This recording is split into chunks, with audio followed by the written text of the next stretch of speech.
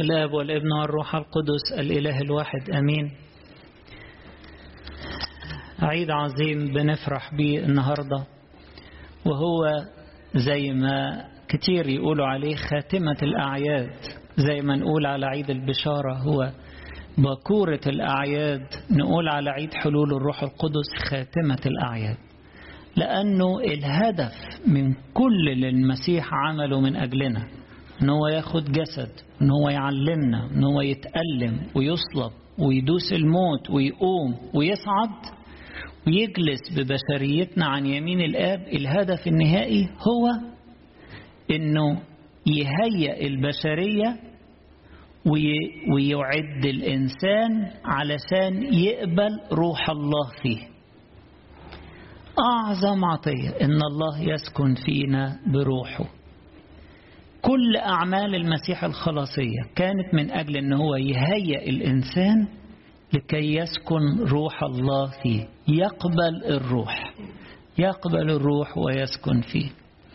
زي ما بنقول في الصلوات بتاعتنا، ودي صلوة قديمة جدا موجودة مشتركة في كنائس كتيرة من الكنائس اللي احنا انفصلنا عنها من القرن الخامس، لكن دي صلوة مشتركة من التراث الآبائي المشترك مع كل الكنائس، اللي هي صلاة أيها الملك السماوي المعزي، روح الحق الحاضر في كل مكان والمالئ الكل، كنز الصالحات ومعطي الحياة، هلما تفضل وحل فينا وطهرنا من كل دنس.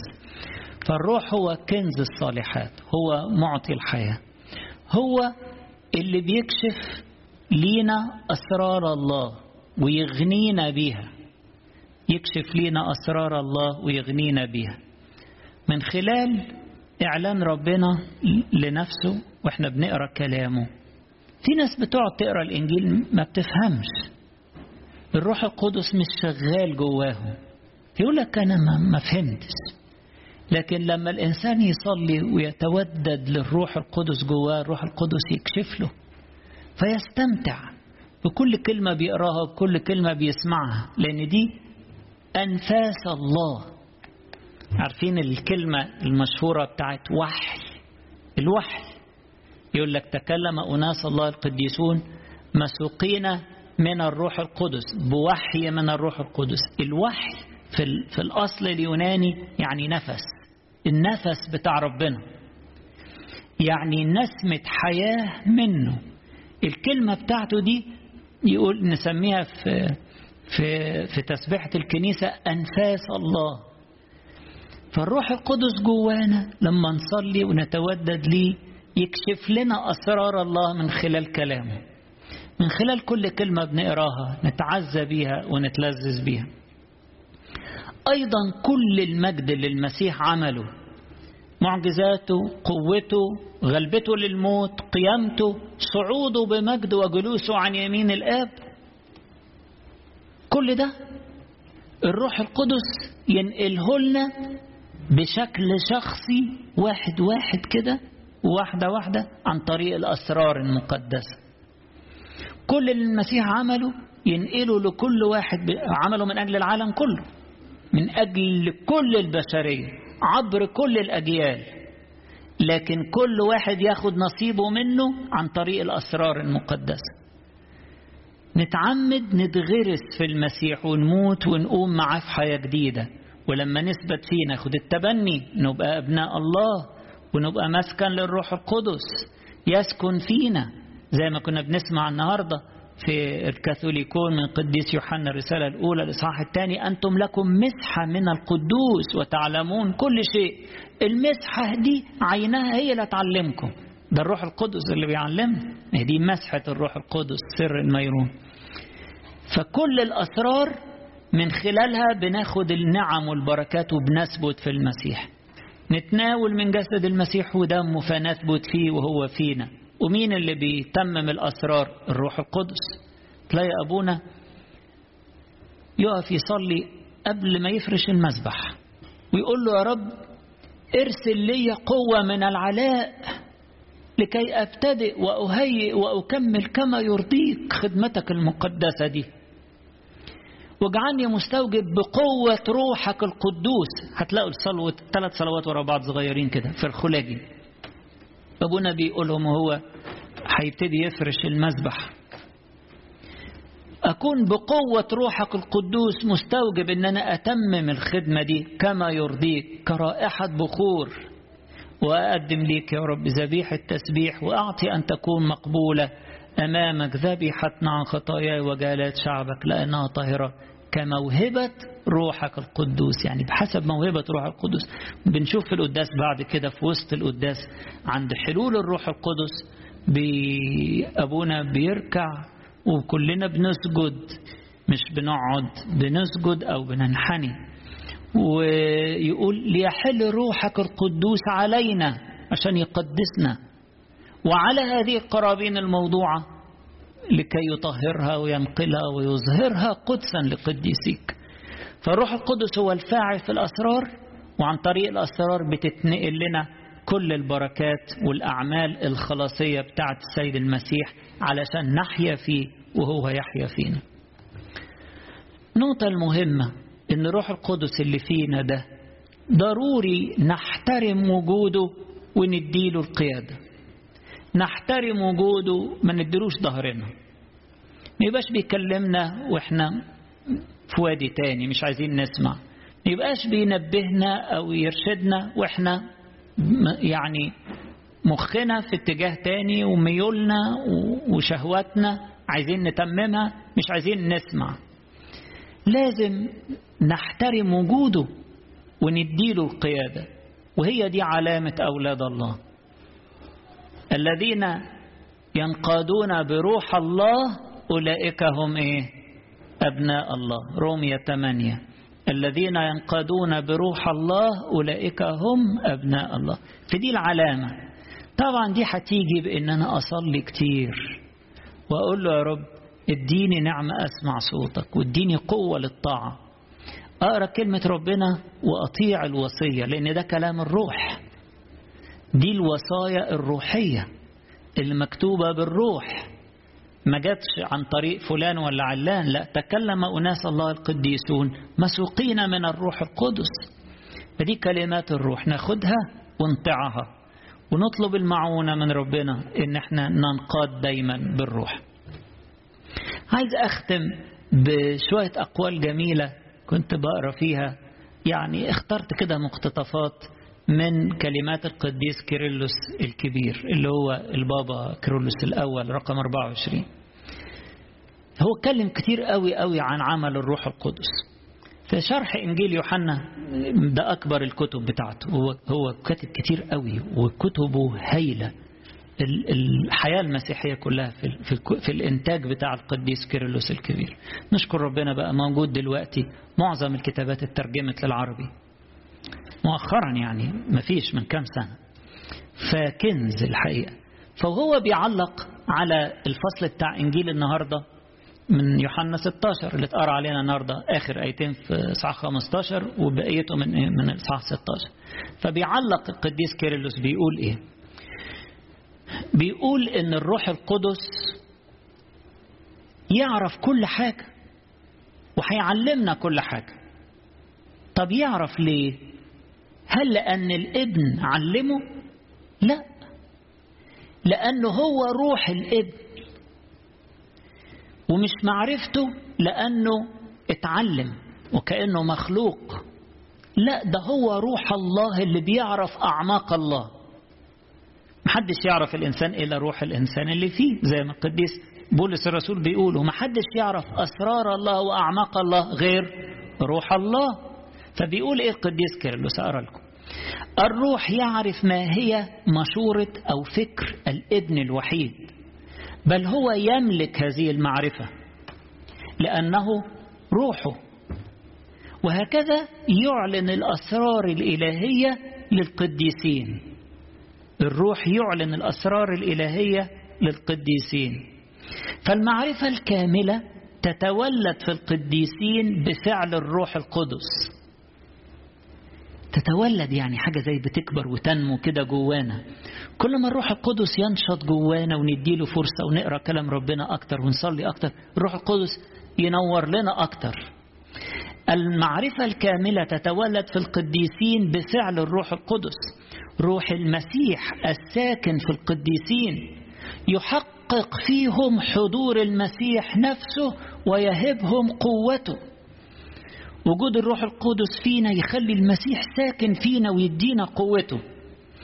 وإضافة إلى ذلك حينما قال الرب إن كل شيء سيعلن لهم بالروح القدس، فهو لا يسلمهم إلى معلم آخر. لا تفكروا هكذا، يعني هو مش بيسلم التلاميذ خلاص هو ماشي وهيسلمهم بقى لمعلم آخر يعلمهم، لا ده مش آخر، بل هو يحفظهم معه بواسطة الروح.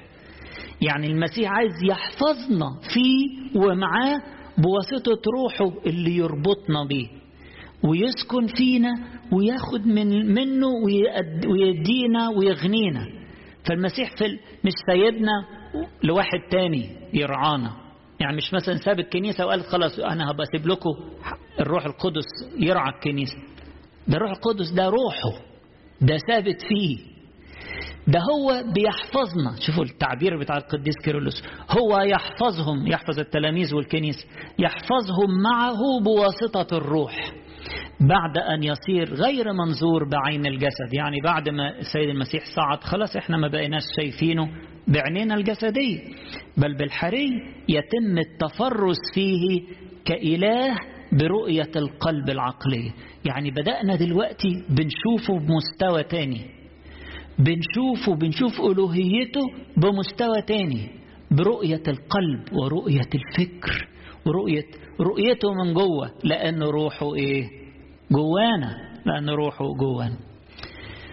بعد كده يقول القديس كيرلس برضو أولئك الذين ينالون التقديس. عايز يفرق بين الله القدوس وبين إحنا اللي اتحدنا بيه. إحنا قديسين بس هو إيه؟ قدوس. طب إيه الفرق؟ بصوا شوفوا يقول إيه، أولئك الذين ينالون التقديس اللي هم إحنا ليس لهم الروح طبيعيا فيهم ولكنه غرس فيهم. يعني إحنا أصلنا ما كانش فينا الروح، ده هو الله، لكن الروح اتغرس فينا. طبعا لما نغرس حاجة ما بتطلعش، دي بتثبت. تعبير غرس ده يستخدمه كتير قوي قديس كيرلس، يقول احنا لما بنتعمد بنتغرس في المسيح، زي ما الغصن كده بيتغرس في الكرمة، خلاص يشرب منها ويشبع ويكبر وينمو ويجيب ثمر، خلاص ثابت اتغرس. فالروح القدس برضو اتغرس فينا فنلنا التقديس. يعني ايه الكلام ده؟ يعني الابن قدوس بالطبيعة، الاب قدوس بالطبيعة، الروح القدس قدوس بالطبيعة، احنا قديسين بالمشاركة، قديسين بمشاركة ربنا عن طريق التبني. لما ثبتنا في المسيح بقينا جوه الابن، فبقينا أبناء الآب بالتبني، وبقينا سكن فينا الروح القدس فخدنا شركة الروح القدس. فاحنا قديسين بالمشاركة، شركة الطبيعة الإلهية خلتنا قديسين. لكن القداسة دي مش طبعنا، لكن بقينا متحدين بالله فبقينا قديسين. واضح؟ فالروح القدس طبيعي فالله والقداسة طبيعية فالله، لكن فينا احنا عشان الروح القدس اتغرس فينا فبقينا قديسين. وبعد كده يوضحها هو بقى، أنا يعني شرحتها ببساطة كده. هو يقول إيه؟ كان ضروريا بالتأكيد أننا ينبغي أن نصير شركاء الطبيعة الإلهية للكلمة. ينبغي أن نصير شركاء الطبيعة الإلهية للكلمة. عشان نحيا لازم نثبت في المسيح، لازم ندخل في شركة علشان ناخد منه الحياة. ينبغي أن نصير شركاء الطبيعة الإلهية للكلمة، ولكن كان من المستحيل أن نبلغ إلى هذا بأي طريقة أخرى سوى بالشركة في الروح القدس. فالروح القدس هو اللي بيثبتنا في المسيح. إن الروح القدس شوفوا بقى يعمل إيه؟ يغير ميول أولئك الذين يكون فيهم ويسكن داخلهم، يغير الميول بتاعتهم، اتجاهاتهم مش زي أولاد العالم، شهيتهم مش شهية مادية جسدية للأكل وللشرب وللمتع العالمية، حاجة مختلفة. يغير ميول أولئك الذين يكون فيهم ويسكن داخلهم ويعيد تشكيلهم إلى جدة الحياة، يشكلهم بشكل جديد وفي حياة جديدة. فهو يحولهم بسهولة من الميل إلى الانشغال بالأمور الأرضية إلى التأمل في السماويات، ومن الجبن غير الرجولي إلى الشجاعة وعدم الخوف. طبعا شفنا ده في الرسل، جاب أمثلة بقى، قال شوفوا الرسل كانوا خوافين، كانوا بيفكروا ازاي قبل الصليب والقيامة والصعود وحلول الروح القدس، وشوف انطلاقهم بشجاعة وبقوة بعد حلول الروح القدس. شوفوا التغيير هو مستعد يعمل مع كل واحد فينا كده. بعد كده يقول التعليم الجديد لرسالة الإنجيل بشرى الخلاص لا يدرك الذين لم يتشكلوا بعد بواسطة الروح ليصيروا في جدة الحياة والمعرفة. اللي لسه ما قبلوش الروح مش هيعرفوا يقبلوا البشارة دي، وهم لا يستطيعون بعد أن يقبلوا أسرار الثالوث القدوس، سر حبه، سر فدائه، سر صليبه، سر تنازله واتضاعه وإخلاقه لذاته. ما يفهموش الكلام ده، اللي عايشين بعيد عن الروح القدس ما يفهموش. يعني برضه حط المثل بتاع التلاميذ لما السيد المسيح كلمهم عن الصليب، بطرس خده على جنب قال له انت بتقول ايه؟ حاشاك، انت تبهدل نفسك؟ انت المعلم العظيم اللي الناس بتلتف حواليك وتدور بس تلمس ثيابك عشان تخف، انت تتصلب؟ انت حاشاك يا رب. مش فاهم يا عيني، مش فاهم تدابير الله. لسه بعد ما حل عليه الروح القدس الوضع اتغير، فهم ان الله محب للبشر وجاي علشان يبذل نفسه لكي يشترينا مرة أخرى ويرجع لينا ويصالحنا مع الآب ويرجع لينا المجد اللي احنا وقعنا منه. بعد كده بيعلق القديس كيرلس ليه بيدعوه روح الحق. السيد المسيح وصف الروح القدس انه هو روح الحق، بيقول دعاه روح الحق أي روحه لأنه هو الحق. روح الحق لأن روح المسيح، لأن المسيح هو الطريق والإيه والحق والحياة، فلأنه روحه وهو سيمنح التلاميذ حضوره الشخصي في صورة أخرى. يعني هيحسس تلاميذ المسيح حاضر معاهم دايما. فالروح القدس ليس في الحقيقة غريبا عن جوهر الابن الوحيد، فهو من نفس الجوهر وغير منفصل عن الابن من جهة وحدة الطبيعة، وحدة الجوهر، رغم أنه يدرك، يعني نقدر نفهمه أنه له أقنوم متميز عن الابن، لكن متحد مع الابن بنفس الطبيعة وبنفس الجوهر. بعد كده يختم بحاجة لذيذة كده، تشبيه. بيقول إيه؟ يقول يعني إيه الروح القدس منبثق من الآب؟ يعني انفصل عن الآب. طبعا احنا عارفين الأمثلة بتاعة الانبثاق، يعني بنقول مثلا الشمس بتطلع منها حرارة وما بتفرقهاش، النار بتطلع منها حرارة أو ضوء وما بتفرقهاش. هو حط هنا مثل تاني لطيف، بيقول كما أن أريج الزهور، الريحة الحلوة يعني بتاعت الزهور، كما أن أريج الزهور ذات الرائحة الحلوة يصدر بطريقة ما من نشاط أجزاء الزهور، يعني في حاجة داخلية كيمياء جوه الزهور بتخلي يطلع منها الريحة الجميلة دي. وتستقبله الأريج ده تستقبله أعضاء حاسة الشم في الجسد. الأريج ده طالع من الزهور، وإحنا عندنا أعضاء حاسة الشم في الأنف بتستقبل الأريج ده. هذا الأريج ليس له وجود مستقل، فهو غير منفصل بالطبيعة عن المصدر الذي ينبعث منه والذي يوجد فيه هذا الأريج. هكذا يمكن أن نفهم العلاقة بين الله الآب والروح القدس بواسطة هذا المثال عن الزهور وأريجها. يعني زي ما الريحة الحلوة طالعة كده من الزهور، زي ما الروح القدس منبثق من الآب وثابت في الآب أيضا، وإحنا بنستقبله وبيسكن فينا بنستمتع به. بعد كده يقول الرب يقول أن المعزي يأخذ مما لي ويخبركم، أي أنه لا يقول شيئا غير متفق مع قصدي وتعليمي. عمره ما هيعلمكم حاجة مختلفة، مش هيقول حاجة مختلفة عن اللي أنا قلته لكم، بالعكس ده يثبت الكلام اللي أنا قلته لكم ويفكركم بيه. لكن حيث أنه روحي فإن لغته ستكون مطابقة تماما للغتي. ده روحي أنا، فلغته هتكون مطابقة للغتي. وسيظهر لكم مشيئتي، هيعلمنا إيه هي مشيئة ربنا علشان نثبت فيها. زي ما المسيح علمنا عن المحبة، هتلاقي الروح القدس بيحثنا على المحبة.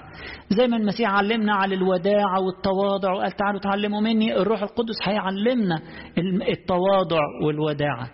زي ما المسيح عاش دايما قدوس وطاهر وعلمنا ازاي نحفظ نفسنا من الدنس، هكذا الروح القدس بيقدسنا وبيقودنا في حياة الطهارة. وهكذا يأخذ مما للمسيح ويدينا علشان نبقى شبه المسيح، يشكل فينا صورة المسيح. هي دي الصورة الجميلة بتاعت ولاد ربنا.